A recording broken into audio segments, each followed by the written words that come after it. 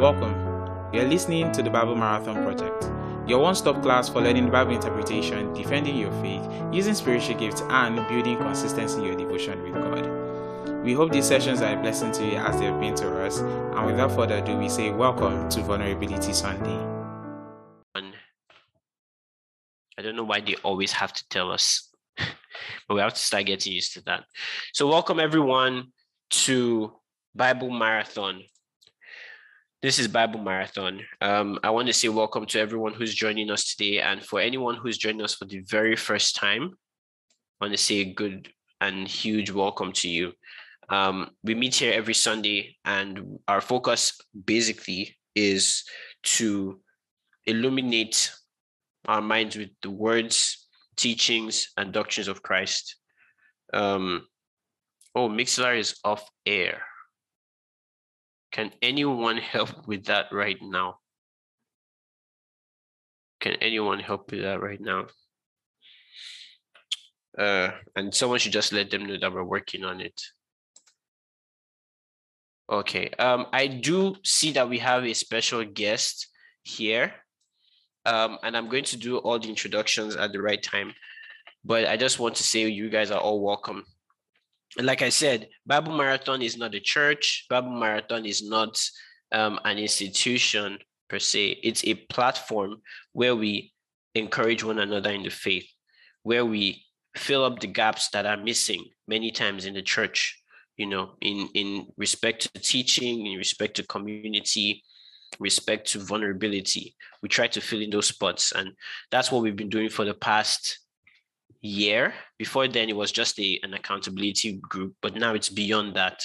And I just really want to say thank God for how far we've come. I mean, I've been thinking about just the different things we've done over the past months, and I'm like, wow, this is amazing. A lot of people have experienced growth, and I'm thankful for that. Today, without wasting too much time, we're having a special session that many of you have been anticipating, and I'm hoping that more people join in time. This is the part 2 of our teaching last Vulnerability Sunday last month, which is Nuptial Ties. And this is part 2. As you can see from the design, that the spelling is wrong, but it's intentional. It's Nuptial Ties 2. All right. And if you remember what we did last month, we talked about God's idea of marriage. What is the marriage institution all about? We don't want to just have the idea that the world is putting before us. What does the Bible tell us about marriage? What should marriage be for? And today we have, a special guest with us. And the reason we have a special guest is because as much as we have all the knowledge in God's word, we have the scriptures to go back to. We have heard stories. We have good role models that we've looked into and seen that they have marriages that work. And we just think, we know what a marriage is. The truth is that's not how it works. Wisdom demands that we have multitude of counsel. The Bible says in the multitude of counsel, there is safety. The Bible also, encourages us to seek the wisdom of the elderly. These people have experienced the things that we want to discuss today. And so at this point, I want to introduce, and it's my great honor to introduce the father of one of our amazing members on this group. His name is I think he signed in as Mr. Tony, but he's Treasure's dad, Mr. Emaviwe, if I'm right to say it that way. So we want to say welcome. Thank you for joining us, sir. With the 26 plus years of marital experience, we're very sure that we would have some great insights from you, even as we have this discussion. So today is I see one clap. Can we all say welcome to Mr. Tony? Can we all do that? Welcome, Mr. Tony. Thank you very much for joining us tonight. Welcome, Mr. Tony. Welcome, Mr. Tony. All right, we have a video. Welcome, sir. Glad to be in your midst. Thank you so much. Just to reiterate, this is just a platform where we come together, with the ultimate purpose of glorifying God, but to edify each other. We're in a time where there's so much going on, and we need the truth of God's word to guide us. And so we're so glad to have you here. We're talking about marriage. We're talking about marriage today, and there's so many aspects to this topic. But what we're going to do is have a discussion and get to hear one or two things from everyone, and try to line up with what God says about marriage. So I think we just want to start. Let's start with a basic introduction to this topic, kind of piggybacking from what we did last month, because we have some very important topics today, which I will say very shortly. But I want to just, first of all, ask Mr. Tony to open the floor for us in prayer, and then I'll ask a question, and then we can move on from there. Let us pray. Precious Father, we give thanks to you tonight. Thank you for the opportunity to come together to share fellowship one with another, to learn from your word, and to bring in our godly experiences. Lord, we hand over the session to you.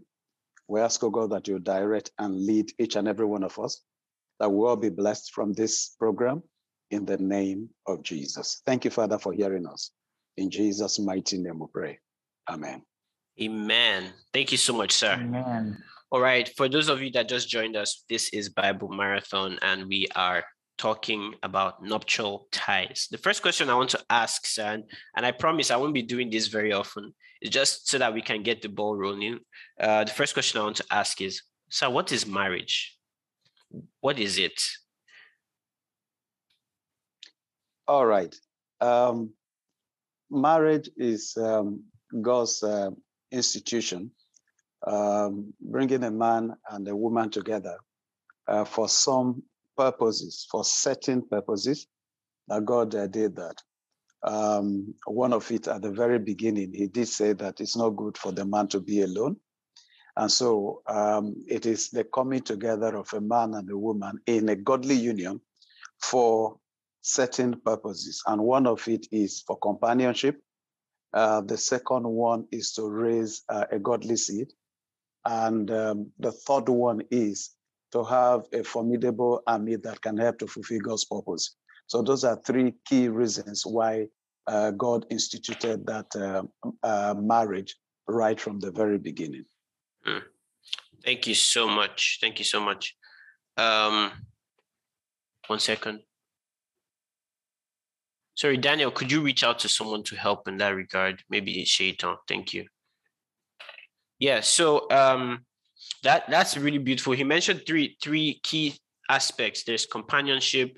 There is, God fulfilling his purposes on the earth for raising godly seed, and then ultimately to I don't remember. I think I just merged points 2 and 3 into that second one I just said now. But that's a powerful description of marriage, and I think it's very biblical. We saw some of those things last month. But another question, and I think this is very important for a lot of young people, especially for me. What if we can have those things without marriage? So it's a question someone brought up. We always say marriage is for companionship. We always say marriage is, a platform or an opportunity to see other people grow and grow in the knowledge of God. And someone was asking me, wait, if marriage is truly about companionship, how about just having a friend and not getting married? So maybe my question is marriage for everyone? And the second part of that question is, how do we know if marriage is for us, if marriage is not for everyone? I don't know if that question is clear. And I think anybody can talk at this point. So that I'm not putting so much on Mr. Tony for now, but at some point, anyone can contribute. So the question is, why, if people say that, marriage is for companionship, but I can have companionship either way, right? I can have good friends that I have companionship with. So it's meaning marriage is not the only institution where there can be companionship. I can decide and this is just me, sharing some thoughts from the world we live in today. Someone can say, oh, well, I don't want to get married, but I can get a child and, train up that child, and I will still be doing the will of God. I don't need to be married to perform that task. Or someone else might say, and obviously we are believers, so we have an exception, a clear exception on sex before marriage, meaning sex is designed to be in marriage, not outside of it. So we're leaving that completely out of the picture now. But for the other reasons, my question is, should everyone get married? Are there people that will not get married or should not get married? And then the follow-up question to that is, how do we know if we're in that category? Please don't let Mr. Tony sweat though. Is there a fan? I just put on the AC. Don't worry. Okay. And the question is for everyone. Please, I really want us to interact. I know we have a special guest here, but it's a cause for interaction. We have a lot to discuss today. So I need everyone to start, unmuting their mics and sharing thoughts.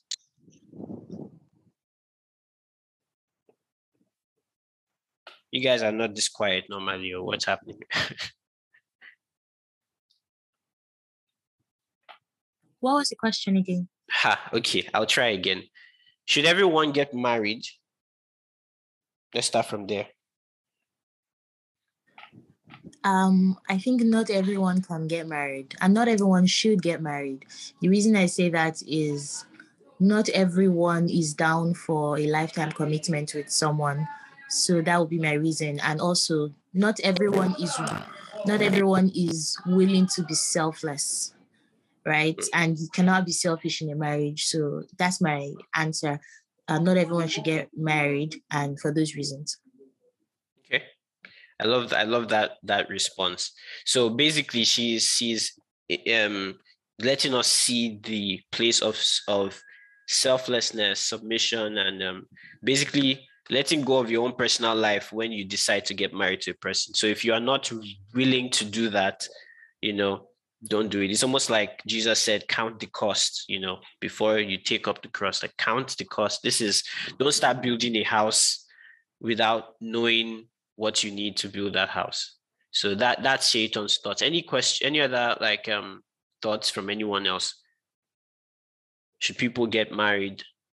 Should people not? Are there people that should not get married, and for what reason?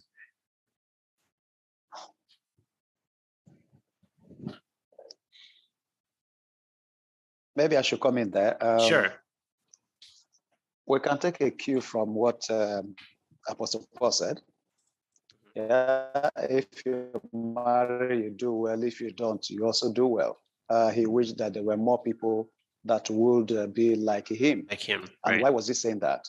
It was very clear in 1 Corinthians 7 down to 11, where he was talking about the person that's married, cared for the things of the world, how he may please the spouse, as it were. But the one that is not married is fully devoted to the Lord. So for the purpose of people devoting themselves to serving the Lord, there are some persons who have the grace and will not need to go through marriage for the purpose of devoting themselves and fully serving the Lord. The other reason is what Sister had just mentioned earlier. Yeah, if you are not ready to be selfless, to give yourself out for the benefit of another, that institution may not be too well for you. However, I do believe that people can learn with teachings like this. People can learn to prepare themselves for that kind of an institution, so that you live within the boundaries and the framework of God. I love that. Thank you so much, sir. So what I'm hearing is there is the biblical injunction, or let's say concession, like Paul said, like, hey, if you could be like me, it's better. You don't have to worry about anything else. Just like Mr. Tony mentioned, I want to find the exact verse so that we can see it. I don't know if that's what I have on the screen already. Yeah, 1 Corinthians 7:32 says, but I want you to be without care, meaning I don't want you to have anything to worry about. He who is unmarried cares for the things of the Lord, how he may please the Lord. Then he says, but he who is married cares about the things of the world, how he may please his wife. And then he goes on and mentions, that if you're unmarried, you have ultimate full-time devotion to God. Let me make someone else a co-host here so I don't focus on adding people myself. Sorry, guys. I don't like multitasking. All right. Daniel, are we on Mixlr now? Still on it a bit. All right. Thank you. All right. And it's here, it says there's a difference between a wife and a virgin. Virgin here just means an unmarried woman. It's Old English, specifically here in King James or New King James. It says the unmarried woman cares about the things of the Lord, that she may be holy both in body and in spirit. But she who is married cares about the things of the world, how she may please her husband. So in a sense, Paul is saying two things. Marriage is beautiful, marriage is good, but being unmarried is better. It's basically Paul's idea. Like, I'm unmarried, I can focus on everything that matters. But I think this is contrary to the general thrust of our time. And this is just something I've been noticing. There are a lot of people, in fact, statistics show that a lot of people are spending a lot more time unmarried and married. So many years ago, people were getting married really early. It didn't take so long. A family knew the other family. It was, oh, I've seen this flower in your garden. Let's do what we have to do. And then they're together. But we look at today and we see a lot of people, aging, getting a lot older, and they have a lot of reasons apart from serving Christ why they're not married. And a lot of people are even running away from the idea of marriage. It scares people. And I want us to be very vulnerable and honest here. A lot of people look at married couples today and they're like, I beg, if this is what marriage looks like, I'm not going into it. And even those people who are having the most exciting Christian, God exalting marriages, they are nowhere to be found. It seems like they just all went to hide in one cabinet while we just keep, all we are seeing everywhere is everything that does not glorify God. And so the truth is, it scares people. So while the Bible gives us reasons why, a person should not get married, and the reason here is like, hey, you can focus your attention on the Lord. You can do a lot more for him. He also still advises, hey, don't burn with lust, get married, and you will still serve God, obviously. But what I'm getting at is the world today is telling us something very different. A lot of people are, number one, afraid of marriage. It seems like they're going to lose their lives in the process to a particular person who they have to either be submissive to, or from the side of the man has to love this one woman and shut his eyes to all other women, as the Bible commands. So I just want us to, I'm bringing our minds into this topic, and can we get a very strong evidence for marriage? That's what we want to do. Like, let's defend the institution of marriage. Is it scary? Is it and if it is scary, why is it scary? If it's not scary, if it's something beautiful, why don't we see so much of it today? Why don't we see good marriages being spoken of? Or what are the assumptions that people have, about marriage that may be wrong? So that's kind of where we want to go now. So I know I've said a lot of stuff in very long-winded talk, but let me ask specific questions now in line with what I've discussed. Why are many people today not getting married? That's my first question. Like, why are people today not getting married? Why are they waiting very long before they get married? I mean, can anyone verify what I'm saying? A lot of people, it's either on the girls' part, guys are not being serious with them, So they just take them on a long journey, and that's like, it's going nowhere. Or so it could be anything. So what do you guys think about that? Why is this happening? Can everybody hear me? Yes. Okay. So this is actually an issue that I've been over and talking to people for like a month now, and I think one of the reasons why many people aren't getting married now is because the focus on marriage has shifted from it being about building a family, serving each other, and has now shifted over to just self. So now questions people are always asking now is, what will this person do for me? What will the marriage do for me? Will I be happy in the marriage? It's not will we be happy. It's not a matter of we anymore. It's simply a matter of me. So I think that is one of the reasons why people aren't getting married. And then there's the legal side of it that we have in some Western cultures, and this affects the men more, seeing as many women initiate divorce more, and when they do, the men tend to lose all of their life earnings, all of the things that they've worked for, and different things like that. They don't get access to their children anymore. So there are a couple of reasons why, but I think these are the two most important ones that are currently prevalent in our culture now. Let me add to that. Yeah, please. Okay, so there are actually a whole lot more reasons than that. You have people say things like they don't have the financial capacity yet, especially some of the guys in Nigeria. Yeah, don't have the financial capacity yet to take care of the woman. They are looking for that kind of money that at least they'll be very comfortable and everything while taking care of the spouse or the woman. You also have, as you also mentioned, the fear of commitment seems to also be one very huge thing in our own time and age. A lot of times, both ladies and guys are very afraid. Like, is it possible for us to be committed to something like this for a long period of time? That's another thing. And the third one is even the examples we have nowadays. So a lot of people question and ask themselves, okay, is this something that we actually want to go into?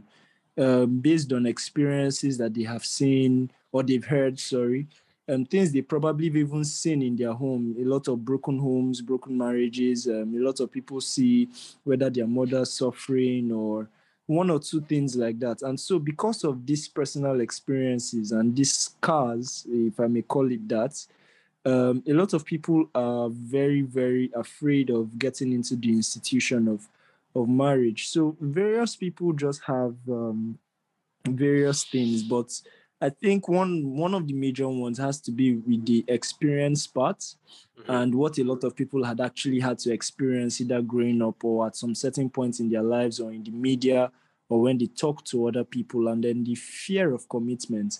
And I think the fear of commitment, one of the major issues with that is because people are very self-centered, are not willing enough to want to give up a part of themselves or to sacrifice or to compromise for the other person. And so because of that, people would rather just stay away from the institution. Yeah. Right. Thanks for that. I just wanted to comment on what you said real quick. First of all, I want to appreciate you for repping married people. I don't know if anyone noticed. His name today is Treasure and Ruby. What God has joined together, let no man put asunder. Yeah. So I'm proud of you for doing that. Abisola said, I think we can close. Abby, you're supposed to be at work, but it's good to see you here. I will not tell your boss.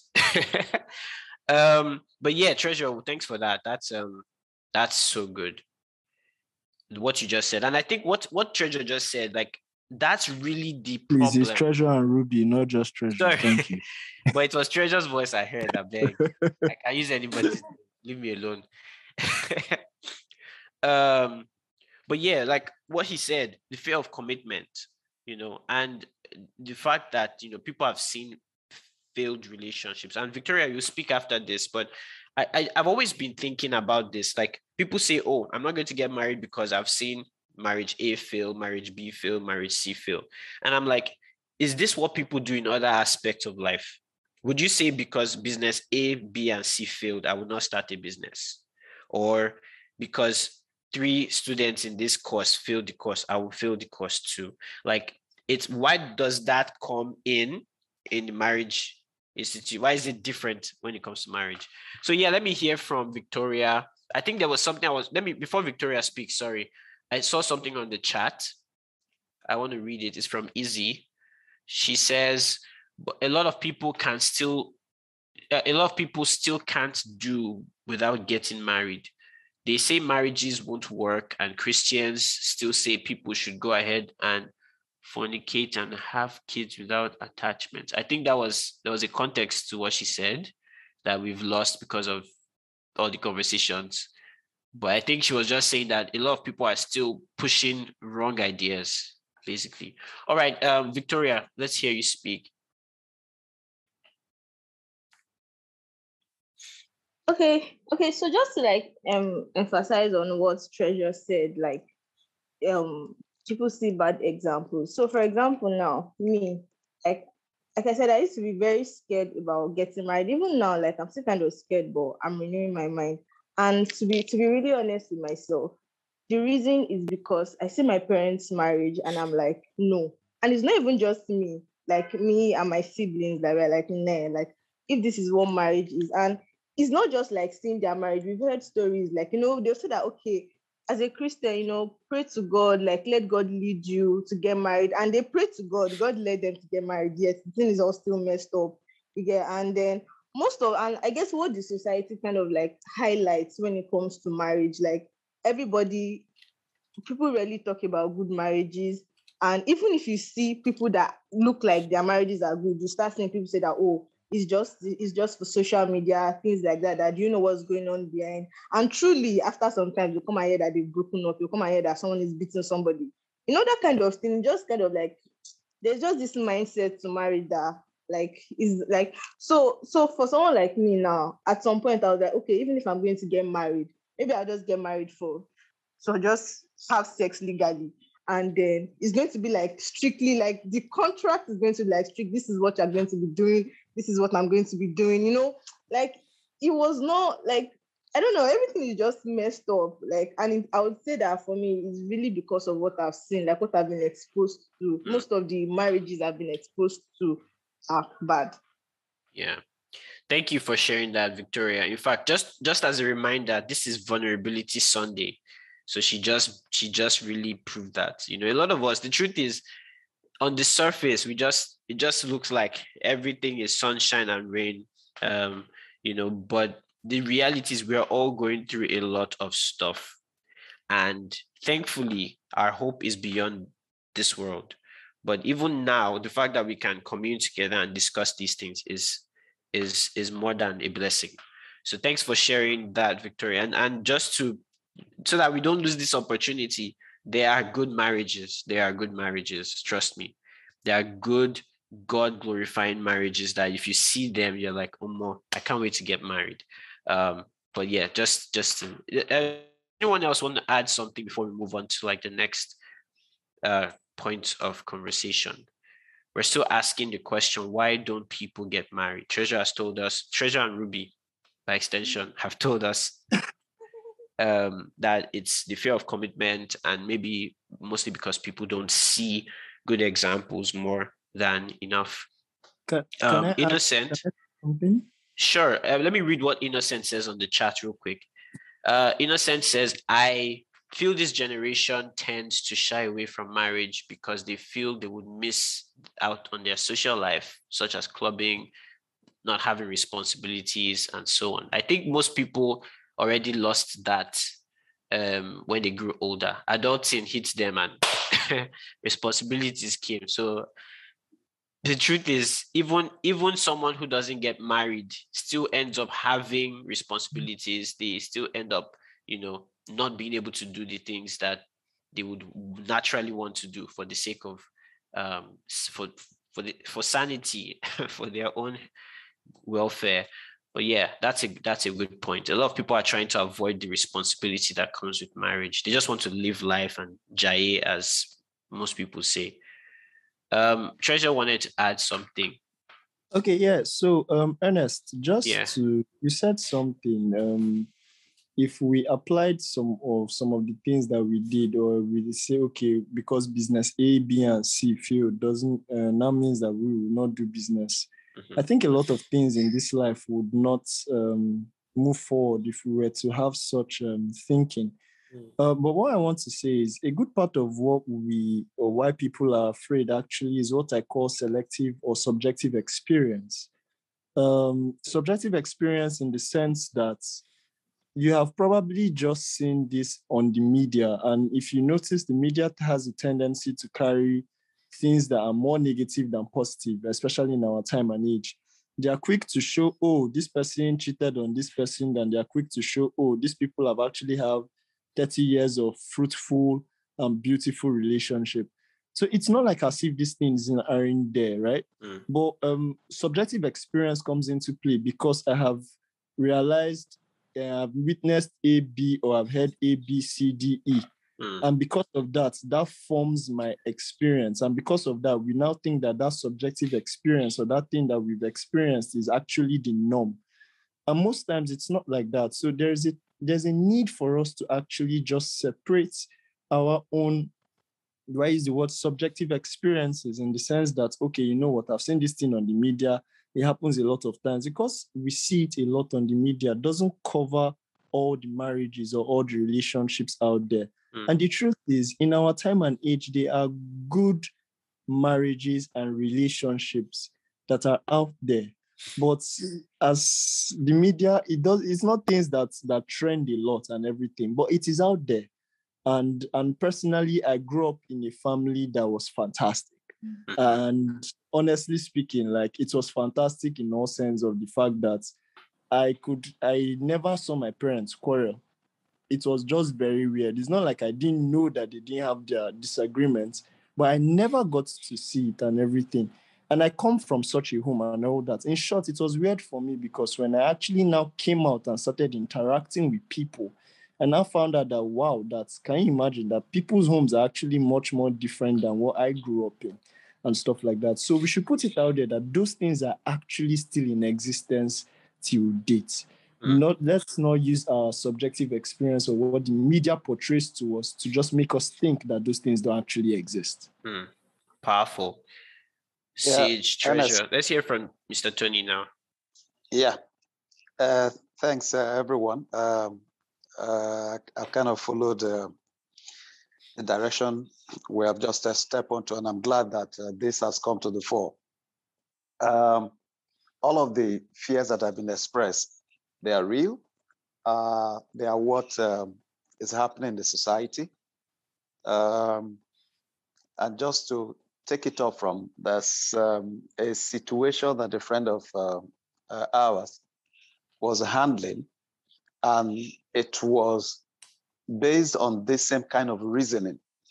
Yeah, you have a young boy, you have a young girl who are basically living together, but the man refusing clearly to get married, arguing that the things he has seen does not give any hope for marriage, which is a kind of fears that have been expressed here as well. And those are also very true. But just like you and Treasure have said, there are countless examples of marriages that are doing very well.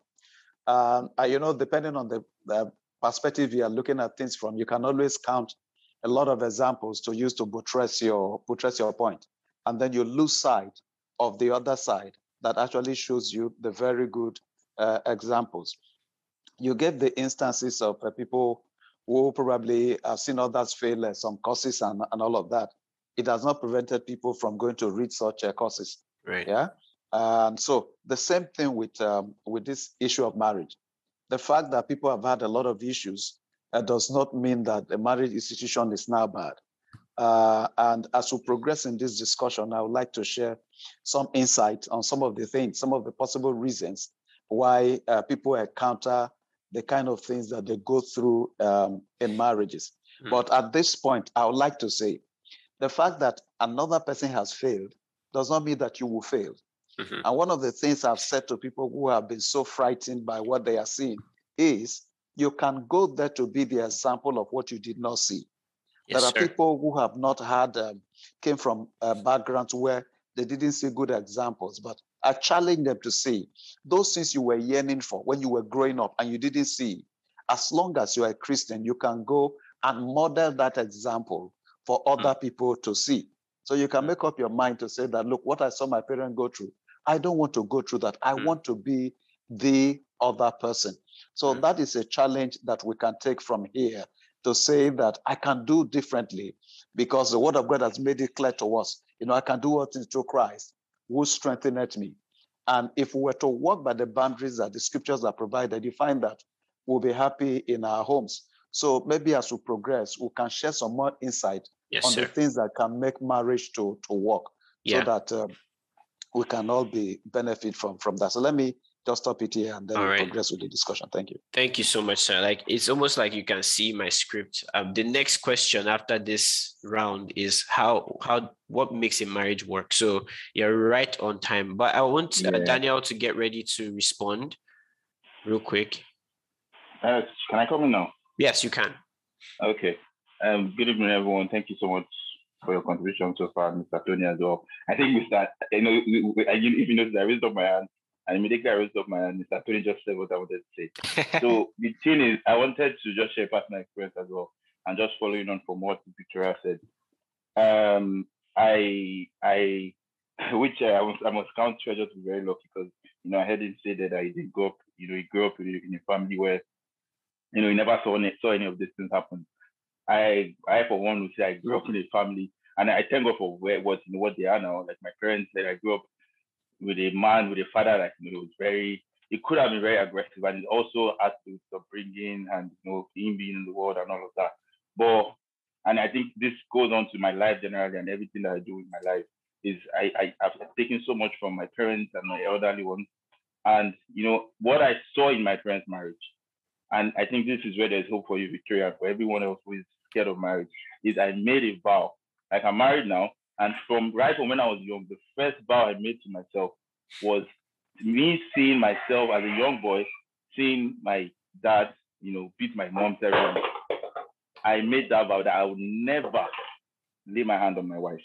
Now, these are things that can spoil you on, and you can take on. Yes, this is just taking on the negatives and turning them into your personal, making the positive for yourself, making it something that will drive you. Like, like anything we do in other areas of our lives. So many little things, there's so many scary things you hear about marriage. And, I can say I've experienced so much firsthand. And it's just making that personal conviction. And with the help of the Holy Spirit, the help of God as well. And that's why we're Christians and believers, committing your marriage, just making another reference to my friend's marriage I was talking about. They're still together till now. Like, this is a marriage of 30 years, and they've been through to us, and God has been keeping them and helping them to grow and making both parties better people. But that's it. You should not be scared of it.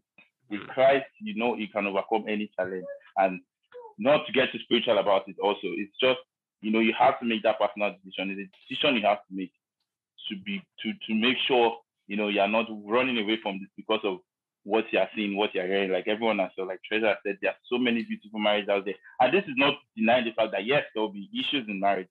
Like, there would be one or two disagreements, not issues, but there can be disagreements.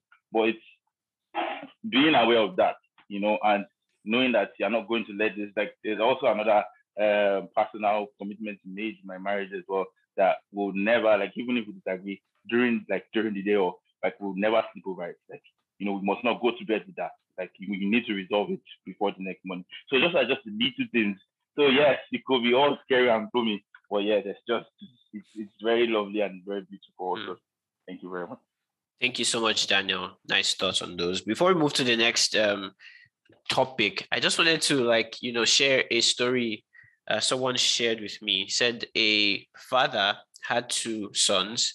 This father was when I say a staunch drunkard. Like he would drink and come home, and he just didn't have any control in that regard. These two brothers grew up, and they had very different marriages, and they were basically interviewed. The first one, they asked him, like, how come, things are going bad in your marriage and things are going well with your brother's marriage? And he said, I saw my father as a drunkard, and that influenced me so bad that I ended up being a drunkard and beating my wife. And the brother responded and said, that was the very same thing that I had in mind, but my resolution was I will not be like him. So we had the same example, but we had different resolutions. You just said, he's my father, there's nothing I can do to change this. I got his genes, I will be a drunkard. The other one said, hey, I'm not going to be like this man. He has shown me exactly what a father should not be. And I think it solidifies the points that we've heard today. Perspective is everything. You can look at a situation, someone sees it as the worst thing ever. Another person sees it as an opportunity, to create something different. So it's just a message of hope for someone who's listening here and thinking, man, is there really hope? Do I really want to go into this marriage thing? And really important is to remember that God instituted this thing. And when God creates a thing, there is always a purpose for it. If we look at the stars, we look at the sun, we look at all creation, we're like marveling, we're like, wow, this is amazing. We have an amazing God. He's great. Look at how the sun keeps going, doing its thing, the earth rotating, all the planets, everything is still functioning well. And it's the same creator that instituted marriage that created all these things. Then you must know that there is a bigger thing behind marriage than what you see in the surface. And I think we'll get to that part. We'll talk a little bit about this today. Just to give you a heads up on the few topics we have ahead. The next thing we want to discuss now is what makes a marriage work. All right. Right after that, we're going to discuss what does the Bible have to say about divorce and remarriage.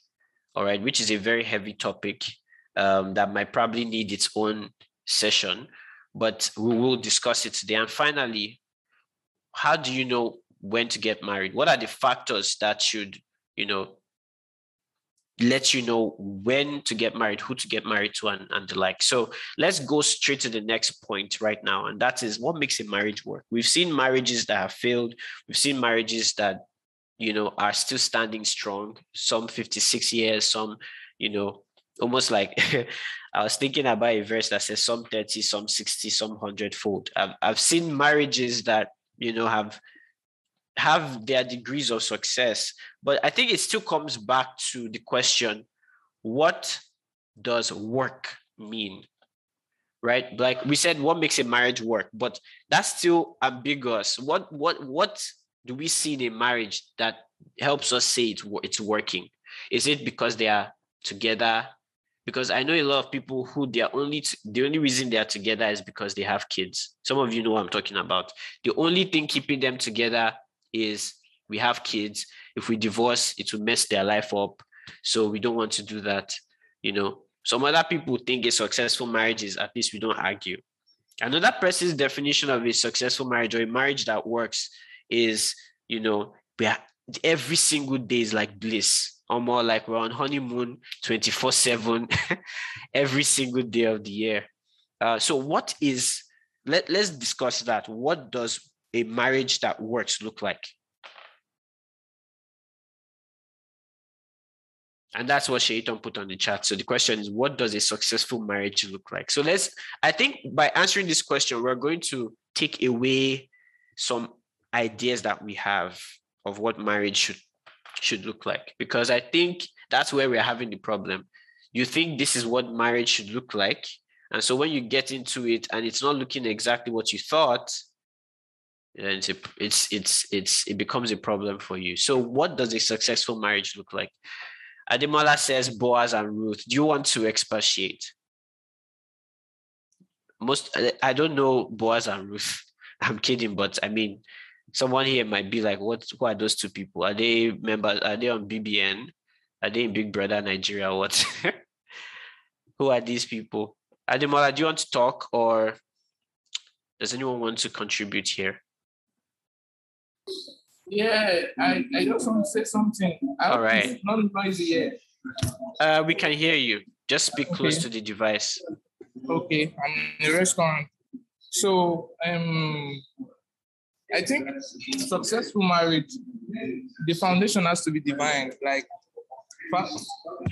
Christ is the foundation. You are led into it by Christ, and I'm eating right now. Sorry, I need to. Yeah, eating the rice that Treasure is talking about. Yeah, so Christ has to be the foundation, and then other, sometimes you go for seminars and it's progressive. You learn, know what works for you, and that's all I'll just say. All right, thank you. Does anyone want to add anything?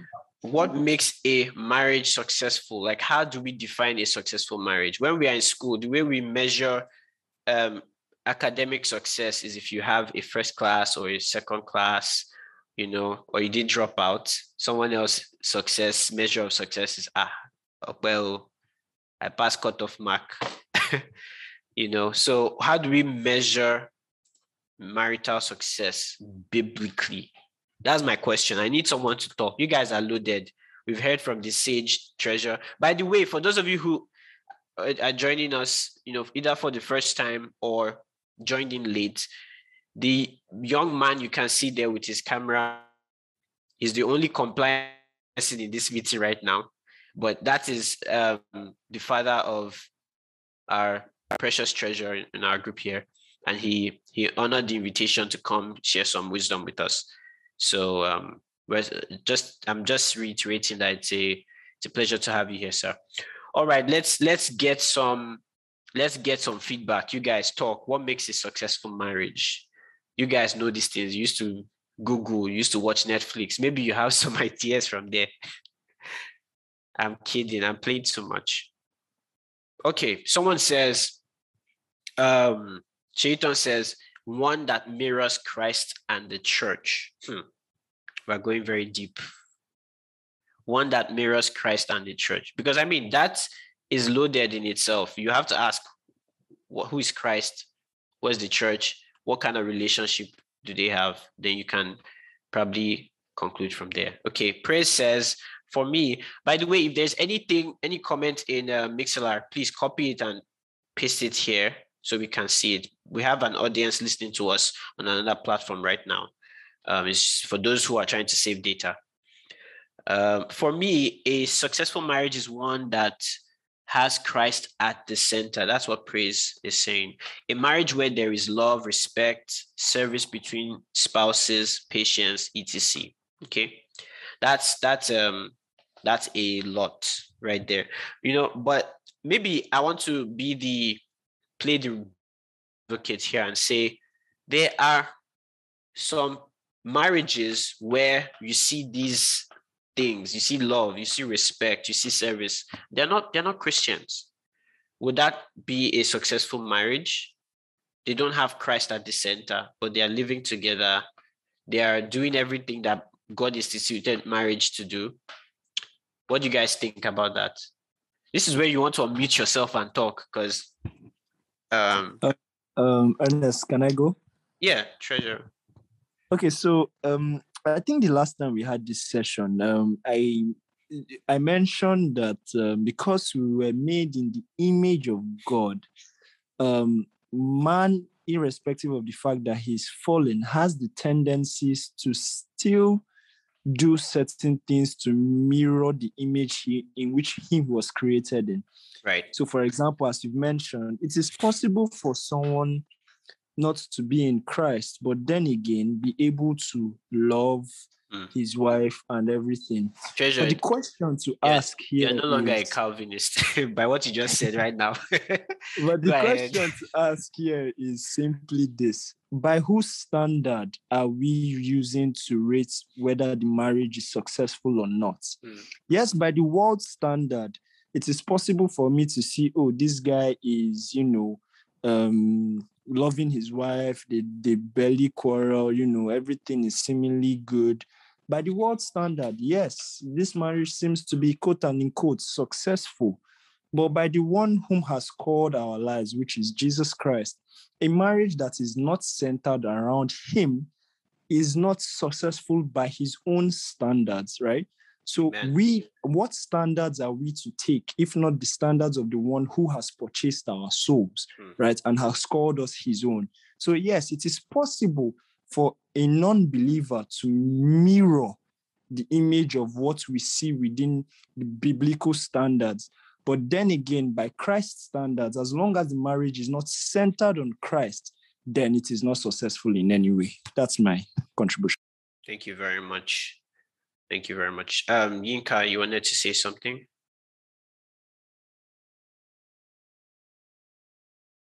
Okay, while we're waiting for someone else to add, okay, he's here. Go ahead. Okay, so I'm sorry, my background is quite noisy, and that's why I've not been saying something. Okay, so quite right. I am just on what Treasure said. Of course, there are situations where we know that these guys, right, they talked to God and God led them into the marriage, and at the end of the day, they still had to break out and all. So for me, I don't want to say that it is more than saying Christ led us into this, or I don't want to sound that way so that people will not misquote me. But I feel like personally on the part of the couple, like on the part of the partners, there must be willingness to commit, to learn and learn, to, of course, Christ, I know that one thing God has helped us to do as humans is to make decisions. So even if God is leading people into marriage, right? And there is no willingness to change, to learn, to unlearn certain things about them, then to be difficult. So let me put a context to that. So say, for example, there is an organizer, right? Somebody that is organized, and there is another person, the partner, that is scattered. And the organizer is always wanting, yes, they are both Christian, and of course, one thing that happens is that personality will come to play by the time I'm not married, but I know that personalities will come to play by the time people get into the marriage relationship. And some things that you did not see while probably you were dating or things like that will begin to unveil. Is at that point that there must now be this, it has to be conscious. First it is okay, we love each other or things like that. Then you to get to a second stage where you have to be conscious. It first comes like, how do I put it? At that point, it becomes we putting in the effort. So for me, I usually tell people that marriage or relationship is work. And for it to be successful, the two guys, the partners must be willing to put in the effort to make it work. So for those people that have said, just to round up, for those that have said that, like Treasure, for example, that said that, okay, has not seen his dad and his mom, correct, they have had that desire. It is conscious steps they made that, okay, this is how we want to resolve arguments. This is how we want to talk about certain issues, and all of that. And I feel like I believe strongly that if Christ is the foundation, the two partners too must be willing to put in the effort to make it work. Thank you. Thank you so much for that. And I think we're going to get a lot more from Mr. Tony. He's right here. Everything you said, we're going to ask you, sir, how come? How come Treasure never saw you fighting? Did you do it in secret? But I mean, we're coming to you, sir, real quick. I just wanted to hear what Izzy has to say real quick. So just 1 minute, please, so that we can get into the other topics. Okay, so can you hear me? Yes. Okay, good evening, everyone. So from how I see it, a lot of people have marriage goes beyond religion, and individuals are the ones that actually determine how marriages actually turn out. Right. People choose to have principles. People choose to live principled lives. People choose to have morals and standards that guide them, regardless of religion. A lot of people become Christians and then they use religion to cover their wrongs. If they are regular drunks, they'll tell you, oh, well, the Bible did not say wine is bad. I mean, even if I get knocked out once in a while, it's not bad. If I womanize, I mean, I should be able to go to the club. They try to justify things. They even use scriptures to justify wrongdoing.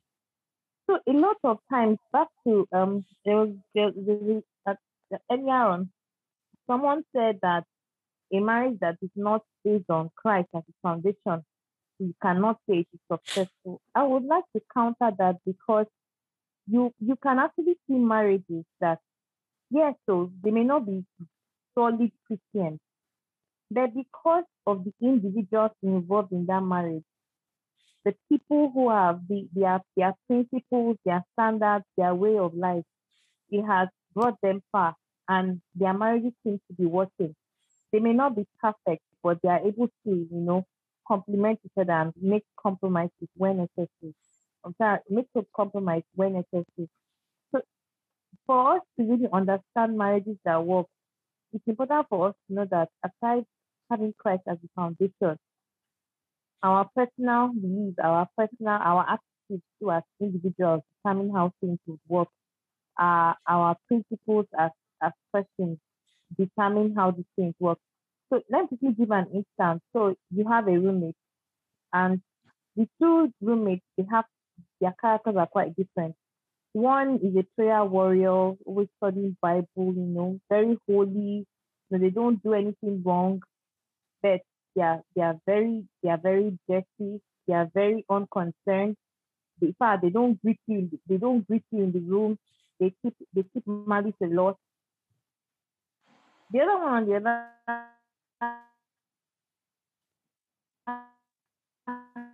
hand, goes Network. out, is spending and stuff. So these two people now, would you now say that you prefer to stay with the other one that constantly keeps malice with you? Constantly, but yes, they'll be carrying Bible and praying, and in fact, when you see them, you say, this one, they're going to heaven. No, no, no, no, no. While on the other hand, the other person seems to be the other person that is not so that doesn't really know God is better at character. So like this is how I see it, that for marriages to really work, individual characters, people's principles and standards, and Christ being the foundation, can make things complete, like make complete the whole. That's how I see. That's my own. All right, thanks for sharing that. Sorry. I think you and Treasure are on the same page. It's just Yes, we actually are. Yeah. We actually are. I didn't say like if it's. I said whose standard. That was where I started from, right? And if you have two roommates that one in quotes claims to be a Christian, but yet Christianity is not what I claim.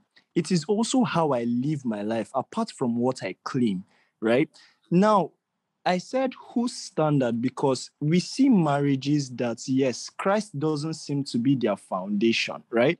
But if we are looking at it from the eyes of the scripture, if we are taking it from the fact that we are Christians, and if we are looking at it from the fact that, okay, this is what God's standard says. Because if you actually look at it and you read Ephesians chapter 5, and then the first command that is given is how the husband should love the wife just as how Christ loves the church, already portraying the fact that Christ is the focal point of how we should mirror how we love our spouses and everything. I am not saying that people outside Christianity cannot have some form of successful marriage by human standards, but I am saying by God's standards, right? When we consider from God's side or from God's angle, what he sees when he doesn't see a marriage that is centered around him is not a successful one. Because a marriage and every part of our lives as a whole or as Christians must be centered around him, down to our marriages. That is what I'm saying. So I don't disagree with you, right? It is possible for us to have people who are out there, and yes, by every human standard, we can say, oh, they do A, B, C, D, they are successful. But by God's standard, if it's not centered around him, then it is not. Right. I think this is very, very tied on to the subject of salvation. how, you might do every good work in the world, but that's not what gets you saved. It's, do you have access to the Father through Jesus Christ, right? So it's almost the same thing. You can do things, two of you can do the exact same thing, but then one is accepted, the other is not. And it's all because of a, union with Christ. So, but yeah, I hope what the conversation here is clear. I think what we can summarize here is that the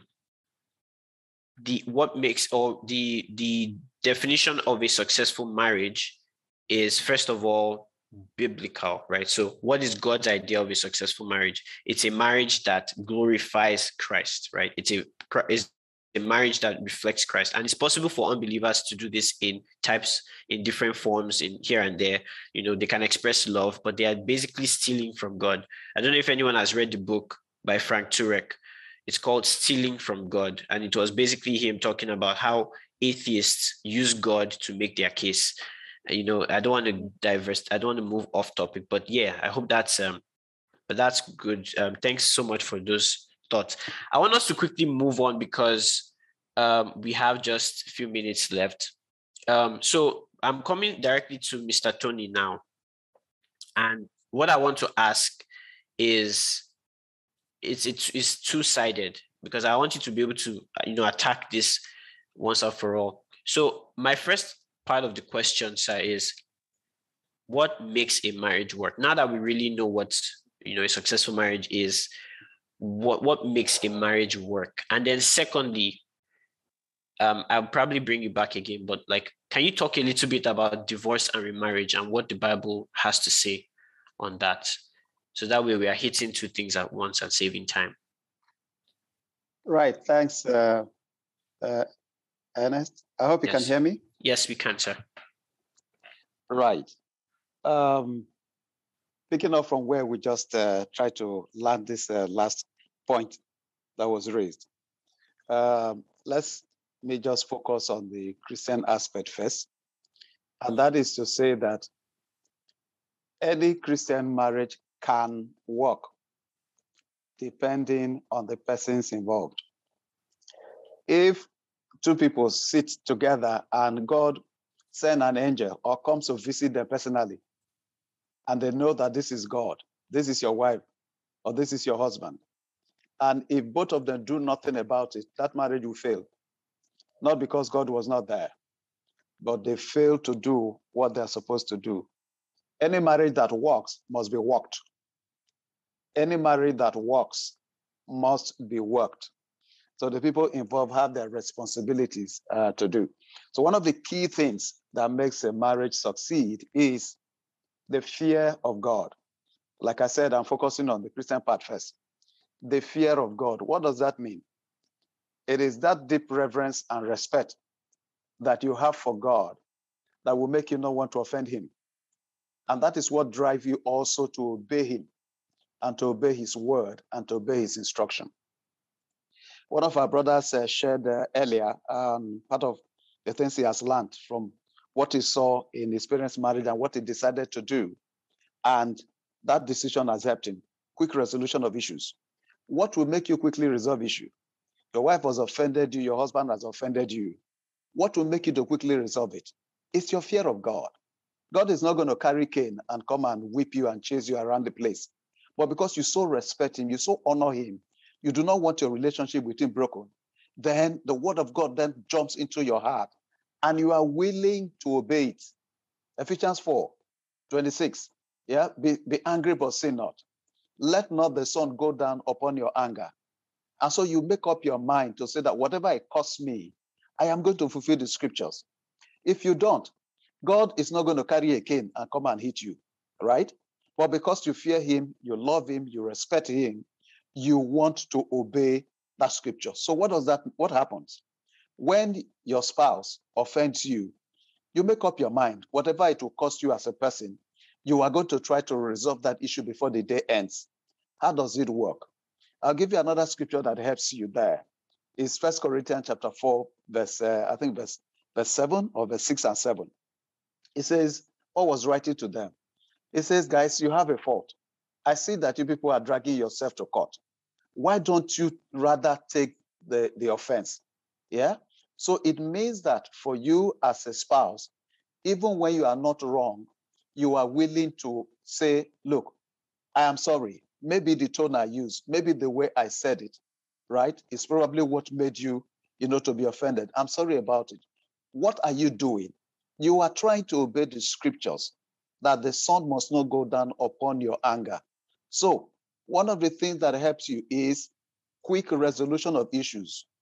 Don't let that offense pass that day. It is tough. It is difficult.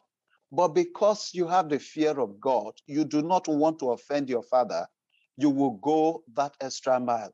Listen, even when you are not wrong, you are willing to make that sacrifice to say, my spouse, my husband, my wife, I'm sorry. Maybe the way I said it, so that there can be peace. And then you fulfill the scriptures because you want to pray. If you carry that matter over to the next day, how are you going to pray to God? And God has given a clear indication that if you have not forgiven somebody, then you don't expect him to forgive you. So the man that fears God is a man that will obey the scriptures. All right. But when the fear of God is not there, you can afford to everybody throw away your face. For 1 week, you are not talking to each other. You are sleeping in different rooms. All right. And it doesn't bug you. But if you truly fear God, you will not allow that matter to go that long. So I've merged two things there. Have the fear of God. The fear of God will drive you to obey him. So once you have the fear of God, you will obey the scriptures. So when the scripture says forgive, you are ready to forgive. I know that challenges come with that because somebody says, oh, he or she will take me for granted. Do your part and leave the rest to God. God knows how to handle your spouse. Now, one other thing that helps very quickly is learning using those three words, I am sorry. Now, when a loved one says I am sorry to the other person, it's like pouring ice water in a flame of fire. It just goes down. All right. So it's so very important that we learn to quickly, say I am sorry when you have done something that is not it's not proper. And then when people also are trying to go into marriage, they should have understanding. What I mean by understanding is to know what you are going into. That what you are going into is not a bed of roses. Even roses, they have thorns. There are going to be times of disagreement. There are going to be times of different perspectives.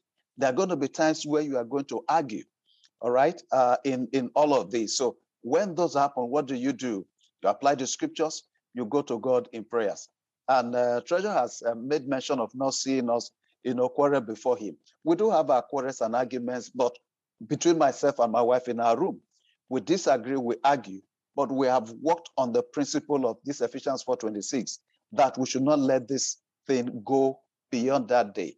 So how we do it, as the day is going by and nobody has considered, somebody makes the move to say, my wife, is it just this thing I said that is making you to be so angry? Why don't we just let it go? I mean, you reach out to your spouse, you hold the person, you say, leave me, you say that and all of that. But you have resolved within you that that thing will not continue. So you make the effort. And let me tell you, it will cost you everything. It will cost you your pride. It will cost you your ego. But you are driving somewhere. You want your marriage to succeed according to God's word. Now, the other thought I will bring to you is what I call the solution mentality, right? Solution mentality is we have put our hands into the plow. There's no room for looking back. If you look at Hebrews, the Bible says that if they'd been mindful of where they were coming from, they would have had a chance of going back. But they kept their focus going forward. So once you enter into marriage, what you see there is solution. How do we get over this little challenge that we're having and move on? So it is not a situation of let's just enter there. If it works, it works. If it doesn't work, everybody find your way. No, that's not the mindset for a Christian marriage. When you put your head into the plow, you move forward. You see a challenge, you say, my dear, let's agree on this together. Let's pray about it together. This little disagreement that we're having, I mean, it will not lead us anywhere. Why don't we quickly resolve it? And both of you come together and try to handle that. So I've talked about solution mentality. I've talked about having the fear of God. I've talked about letting go very quickly. Don't allow the sun to go to come down upon your anger. And I've talked about learning to say, I am sorry. Yeah, these are some of the little tips that indeed can help the marriage to work. So thank you so much. So I think what I heard from everything you said is just that many times it takes more than just your faith, but the actions as a result of that faith. So it means that for most of your marital, time, the time that you're married to this person, most of what you are doing is conflict resolution, communication, and trying to make sure that those issues are dealt with as quickly as possible. Because I mean, and what you just said reminded me of something very important. Someone said that in the institution of marriage, that's where you're going to be hurt the most by the person you love the most. And it's also an opportunity for you to forgive the most. And that just stuck with me. Let me just add something then, Ernest. Yes, sir. Your wife or your husband can tell you what no other person have told you before. Right. Can give you the insult that nobody had ever insulted you before. Yep. Right? So I'm telling you, you must be ready. When we were starting, I met you guys, you were already discussing 1 Corinthians 13, right? If you want to understand the love that keeps marriage, that's where you find it. All this talk about, I love you, a lot of sweet mouth talk, but marriage is, the love that keeps marriage is about 20% emotions and 80% responsibility. That responsibility you will find in 1 Corinthians chapter 13, okay? That says that love is patient and it is kind. It is not easily provoked. It does not keep account of wrongs. It is not irritable. It believeth all things. Okay, so if you study all of that, you will see exactly the things that will be demanded of you. Your spouse will tell you what nobody has ever told you. Okay, this is the closest person to you. Yeah, she will release some things to you that if you are not godly, you begin to say, what kind of thing is this? All right, but at that point, you understand that you have a responsibility to forgive this person. And then one last thing I would like to mention on this is that we need to understand who this person is, right? The person you're calling your spouse. Who is this person? This person is yourself, okay? Now, in the beginning, when God was creating, the Bible says that he created male and female. That's what we're told, okay? In chapter 1, God made them male and female. In chapter 2, what did he do? He brought forth a man, okay? Before he took out the woman from that man.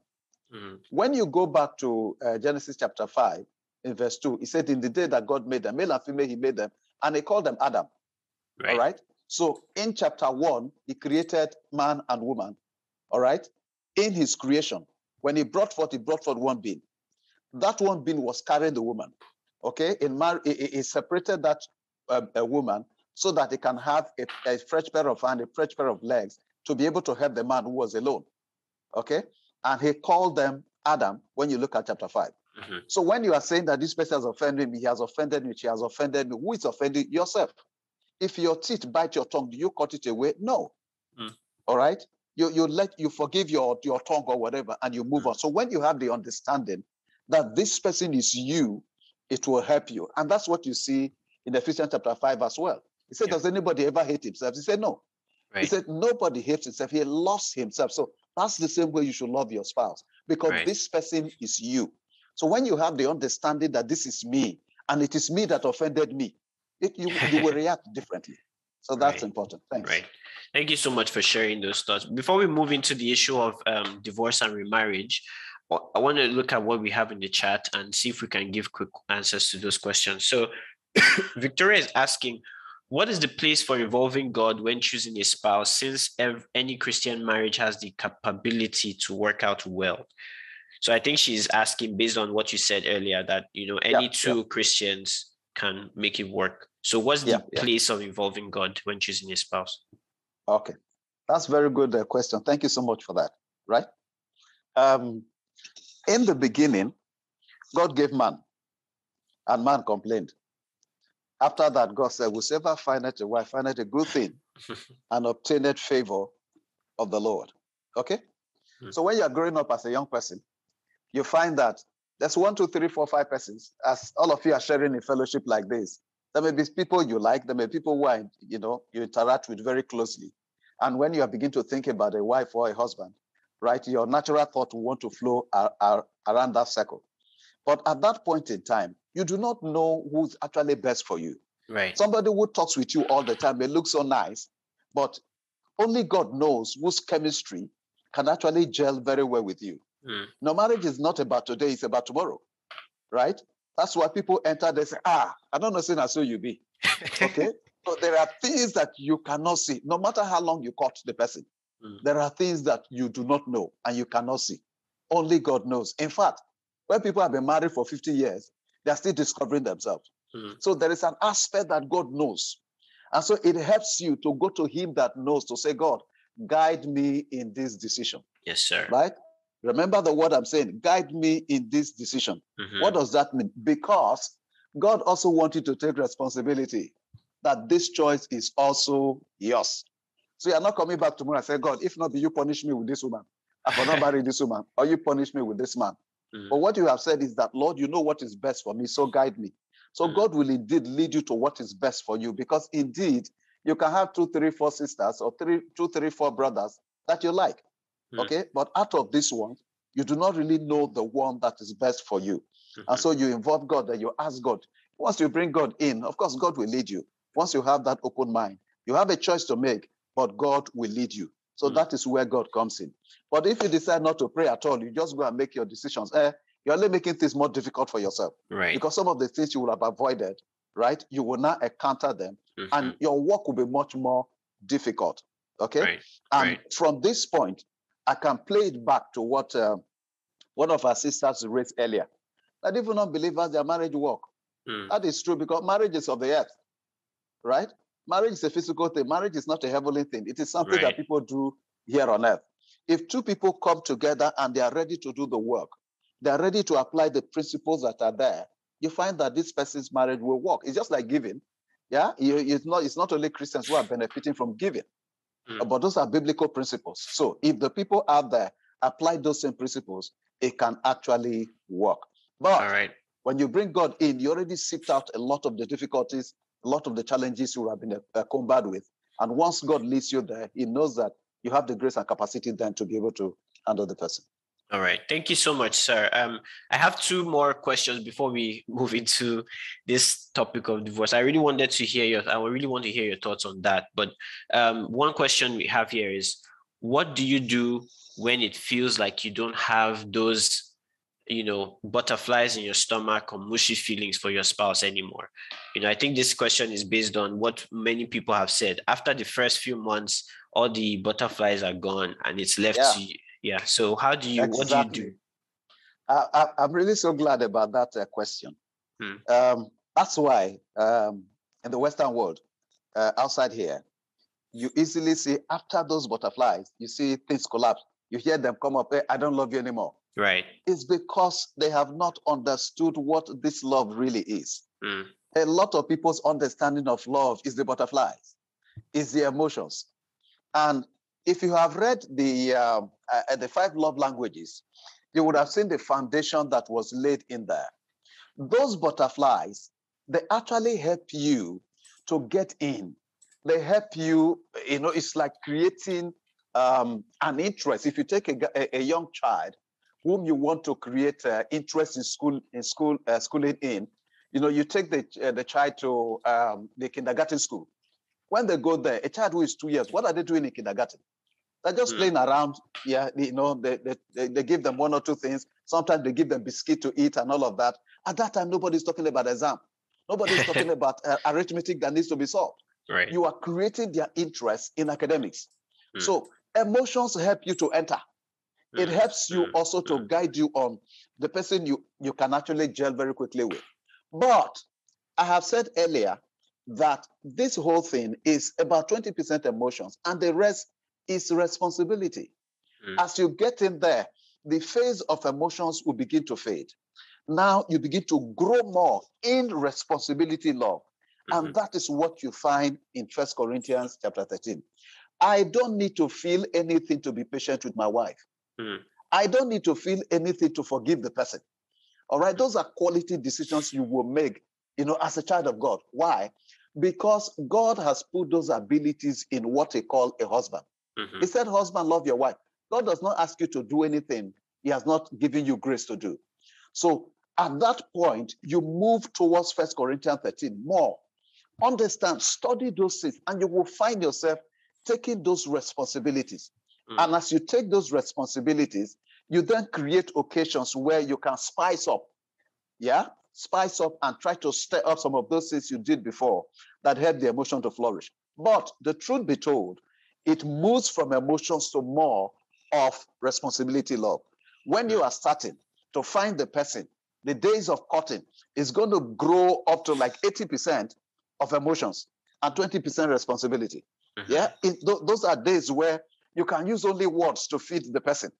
Every day you are sending text messages, oh, I love you, I love you, I love you, and nobody's thinking too much about anything. But when you marry, the thing begins to reverse. You have a responsibility. You were not living with this person before you got married, so you can send text messages and all of that. But every day you are living with this person, you go to work together, you come back together, you sleep together, and all of that.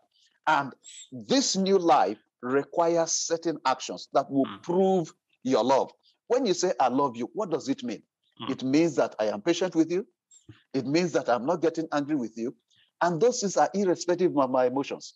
Whether I have emotions, so I feel high, I feel butterflies or not, I am committed to doing you good all the days of my life. And that's what love is.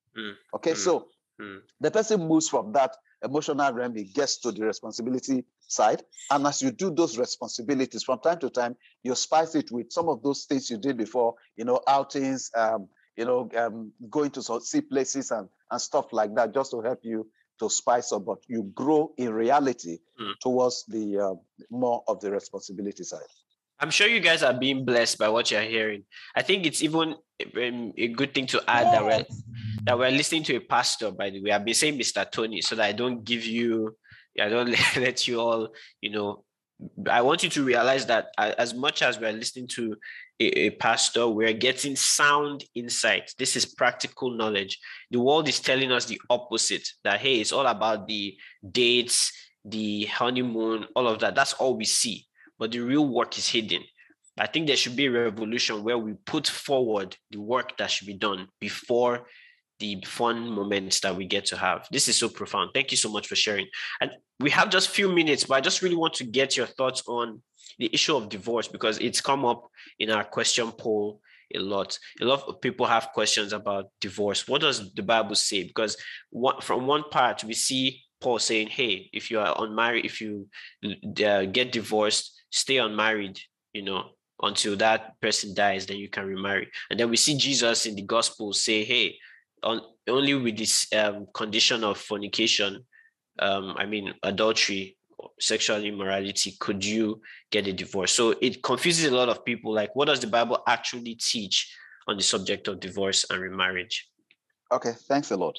God in Malachi, I think, this state clearly hates putting away. He hates divorce. Now, when you look through scriptures, there are two conditions where which a Christian can actually have a divorce and remarry. Those two conditions are, if the two you've mentioned one of it, and that is in I think Matthew or Luke 19, where Jesus talks about except in the case of adultery. The second one is when the unbeliever departs. You also see that in 1 Corinthians, when the unbeliever departs, i.e., both of you were unbelievers, you became a Christian, and the person, no, I can't put up with this, blah, blah, blah, this is your God every day, and all of that, and the person walks away. In that case, the Christian is not bound. Now, even in these issues, starting with the one of adultery, there is also the place of forgiveness, right? I.e., take it for, there's a scripture we call the golden rule. It says, whatever you like others do to you, do so to them, right? Yeah. If you were the one, for instance, if you were, say you as a man, were the one that went astray, what will you want to be done to you? Will you want to be forgiven? If you want to be forgiven, so why can't you forgive your wife? Or why can't you forgive your spouse? So I believe so strongly, there's nothing you as a child of God cannot forgive. As long as the person is sincere, oh, this is an error, and I'm willing to step back out of that. But if anybody wants to hold on to legalism and want to use that as a basis, that is the scripture, that on the case of adultery, such a person can be exonerated or can be freed. But if the person is genuinely a child of God, I will imagine that the Spirit also will be contending with that person. Yeah, what is so difficult that you cannot also forgive? Looking at our own relationship with God, of course, we know that marriage is Christocentric, is centered on Christ, just like the way Christ relates to us. So if we are forgiving all our wickedness, what is it that we cannot forgive somebody else? And then, of course, the other one is the case of an unbeliever who cannot put up with you because you became a Christian and he wants to go. Many have gone the hog. Many have be patient and prayed through, and they got such people converted. There was a man who was even in one of our churches. She got converted, and every time this man will continue with nonsense, he will bring women to their home and all that. But this woman continued to show godly example. And then just one day, the woman was going to church and said, where is that your church? Take me to that church. I want to go. And the man went to church that day and responded to the altar call and came out and said, she came to church because of the wife. Yeah, so we have seen people who stood through, prayed through, and trusted God for their conversion. So the bottom line is, God indeed hates divorce. But if somebody wants to be legalistic, the condition there is on the ground of adultery. If the person exercises that right, and the Holy Ghost, does not convict him, or he feels free to go about that, that is a ground in scriptures. We cannot argue against that. For God indeed hates divorce. Any other ground is not accepted. The issue of irreconcilable differences, that is not scriptural. It's not found anywhere. If you remember the points I made earlier about walking in the fear of God. So what is irreconcilable? If both of you are willing and have a tender heart to listen to the Holy Ghost, what is it that the person did that the Holy Ghost cannot convict you to forgive? Man, that was the most sound response I've ever heard in 4 minutes. I don't know if anyone will agree with me. It's 3 points, three clear points. God hates divorce. God doesn't want what has been joined together to be separated, but then gives legal options, which, because they, of course, Jesus was speaking to people who did not have the Spirit, and he said, hey, this can be done. Moses, because of the hardness of your heart, said you can, decide to get a divorce. But God's standard is higher. And so if you are in Christ, if you have the Spirit of God, love shed abroad in your heart, you must love and you must forgive. And that means that even in situations where the person is not faithful to you and the person cheats or does something, the Christian position to start from is a place of forgiveness. I received abundance of forgiveness. I should be able to give that forgiveness, and like he said, everything should be done. I think it's a case-by-case basis when it comes to the issue of divorce, because someone is asking a question, what of the case of abuse? I'm one for saying, hey, if it's physical abuse, you're better alive serving God than dead. So get away from that. That's my own position. I don't know what you think about that, sir, in the case of physical abuse, sir. Yeah, if there's physical abuse, right? Elders, probably senior ministers in the church, to get involved, to try to counsel the man, usually more from the men. Of course, women sometimes abuse. So to try to get involved to counsel. But if the thing is persistent and it's almost could possibly be leading to death, in such cases, the woman can stay apart. Yeah, stay apart, meaning that you are not divorced, right? You are just trusting God for these issues to be resolved and all of that. But if the worst come to the worst, of course, you can stay alive serving God, stay as a separated person, not that you are going, into another marriage, as it were. So that's why it's also very important. Somebody talked about the role of God in the business at the beginning. Yeah, pray through. God knows who you can handle and who is best suited for you.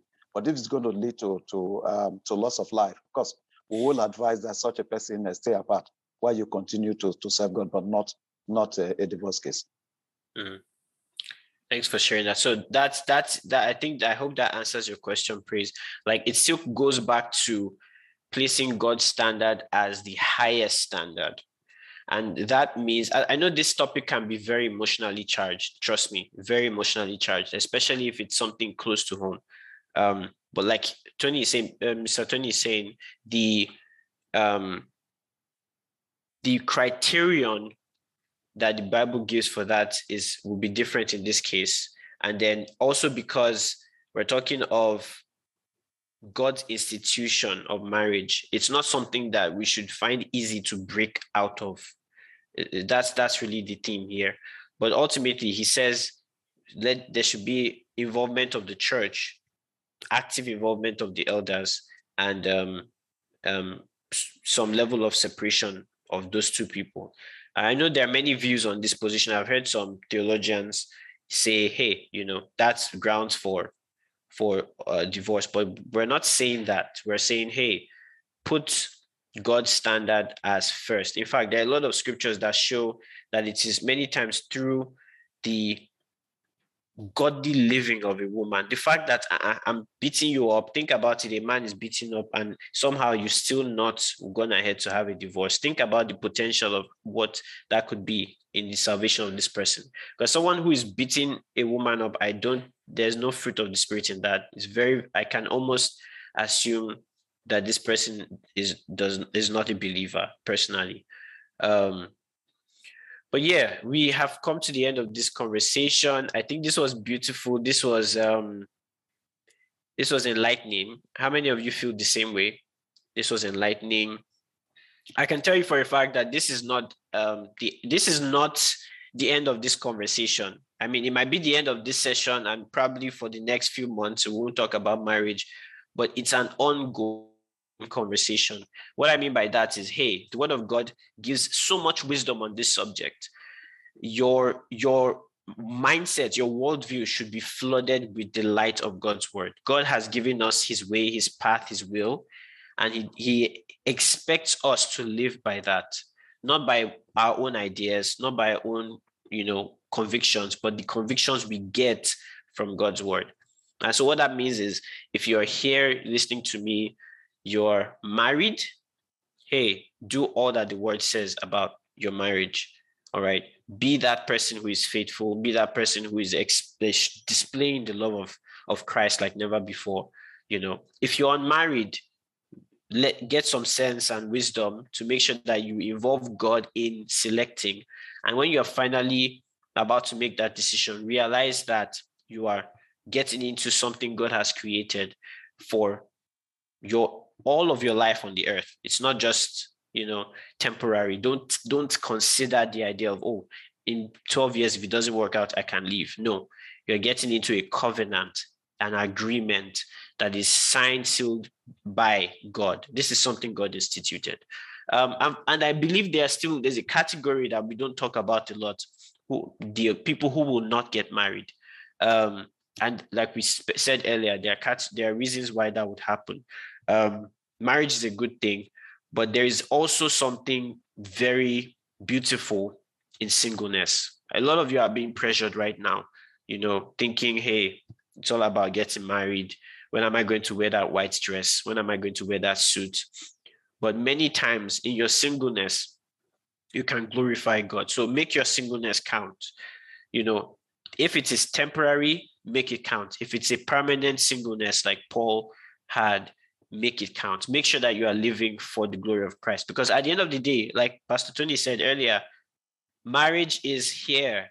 There is no marriage in heaven, nor is anyone given in marriage. And that is where our hope lies. Christ is the object of our faith. He's the object of our living. So marriage is a temporary thing that God has instituted to glorify the risen Christ, to give us an image of how much Christ gave himself for the church and gave his love to the church. So if you don't end up getting married, you've not lost anything. If you are married, let that be an opportunity for you to grow in sanctification, in glorifying Christ, and making his name known in the world.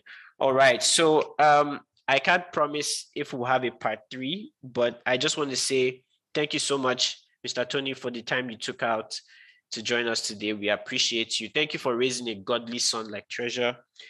He's been a blessing to us on this platform in many ways. We appreciate you. Thank you for being a godly example to many of us here. And we just want to pray in agreement here in Bible Marathon for you that your marriage will grow and blossom even more and more. God will use you more mightily in every platform that you have an opportunity to lead and to officiate, that God's Spirit will continually guide you and strengthen you, and that there is more grace for the work that you have. In Jesus' name, amen. Amen. Amen. Thank Love you. you, sir. Thank you. Thank Let's you so say much. we love you, sir. Thank you so much. Unmute yourselves, everybody. Let's Love you, Pastor. Thank you, sir. Thank you. Thank you. Right. It's All been right. nice sharing with all of you. Thank you. Thank you God so bless much. you. All right. So in 1 minute, quick announcement. 1 minute. This Saturday, Treasure, I don't know if the plans are done, but there's a get together, there's a hangout either Saturday or Sunday. I think we'll communicate it. For those of you in Lagos, there's going to be food, there's going to be drinks. We're basically going to come together, get to meet ourselves one-on-one. So more information will be passed across to you. Next week, also next Sunday, for those of you who will join us here, we're going to have a conversation as well, but it's not going to be on marriage. Sorry. I know you guys love marriage too much. It's going to be on something else. And I'm consciously making it very private. I'm not going to tell you what it's about, because I think it kind of kills the effect of the discussion. So I'm not going, that's why there's no flyer to show you about what we are talking about next week. But please, just like you showed up today, show up next week. That conversation is hot, very, very hot. And I really want us to talk about it. I can give you a hint. It's something very, very, can I give you a hint? Some of you will get it. Let me leave it for now. But make sure you are here on Sunday. Starting next month, we're going into, Hermeneutics Sunday, and we're going to learn 7 things that we need to know about the Bible that many people don't know. So that will be an amazing session as well. A lot of people have not finished 1 Corinthians, and I feel like it's because I'm very lazy. I'm not pursuing many of you, but I'm giving you an opportunity to finish up 1 Corinthians for the 3rd week. All right. So please give some time to study, finish up with your accountability group, and so we can move on to the next book of the Bible. I love you guys so much. Finally sneezed, was coming. So I'm just going to say a short word of prayer and then let you guys go. All right. Father in heaven, we thank you. Sorry. Yeah. Go ahead. Pit stop this Thursday will be a continuation of last week. For those that are not aware, we are going to be finishing on the matter of should women be pastors in churches and stuff like that. Yeah. So we started part 1. Ademola, I reject that right now. Take it back. Delete it. Sorry. Yeah. So Daniel normally hosts a session on the WhatsApp group, pit stop session. All right. And hello. Okay. And the conversation is always very important. Last week we talked about should women be pastors. All right. So we're concluding that this week. That's what Daniel just said. So make sure you're available for that. It's on our WhatsApp group. And if you know anyone who would be, enjoy and grow and learn from all the things we are learning and teaching here, feel free to share the love with them, share the link with them, let them join our WhatsApp group. And for those of you who are visiting us for the first time, we love you so much. I don't see any new faces. I just see some new faces after a long time. So welcome back. Love you guys so much. All right, let me pray now. Lord, we thank you so much for this session. We pray that even as we go into this week, your joy, your peace, your love fills our hearts, that we're strengthened, we stand firm, representing you in every way and every place. Jesus is glorified, we are edified, and the body of Christ moves on. The gospel will spread around the nations of the world and will be a part of the work that you're doing. We ask, Lord, that even in our works, in our education, whatever endeavor that we're doing, Lord, that we see favor, we see grace, we see your power at work. And Lord, everyone who is going through something difficult right now, you are the providential God, you are Jireh, you're the one who sees things before they happen. We ask, Lord, that you will meet their needs right there where they have them. in a way that no one can. We love you so much. We appreciate you. What you're doing in Bible Marathon. We see growth. We see growth. Our path grows brighter and brighter. Thank you, precious Father. For in Jesus' mighty name we pray. Amen. All right. Love you guys so much. Have a beautiful rest of the evening. I'm just going to share some music while we sign out. Thank you for listening to this recording. We hope the session was a blessing to you as it was for us. If you'd like to be an active part of Bible Marathon, maybe join in live on our Sunday sessions, be part of the WhatsApp group, or would just like to know more about the Bible Marathon project, visit our website, bit.ly/bmglive4 for more details. That's bit.ly/bmglive4 for more details. We pray you stay blessed, experiencing progress and joy in your faith.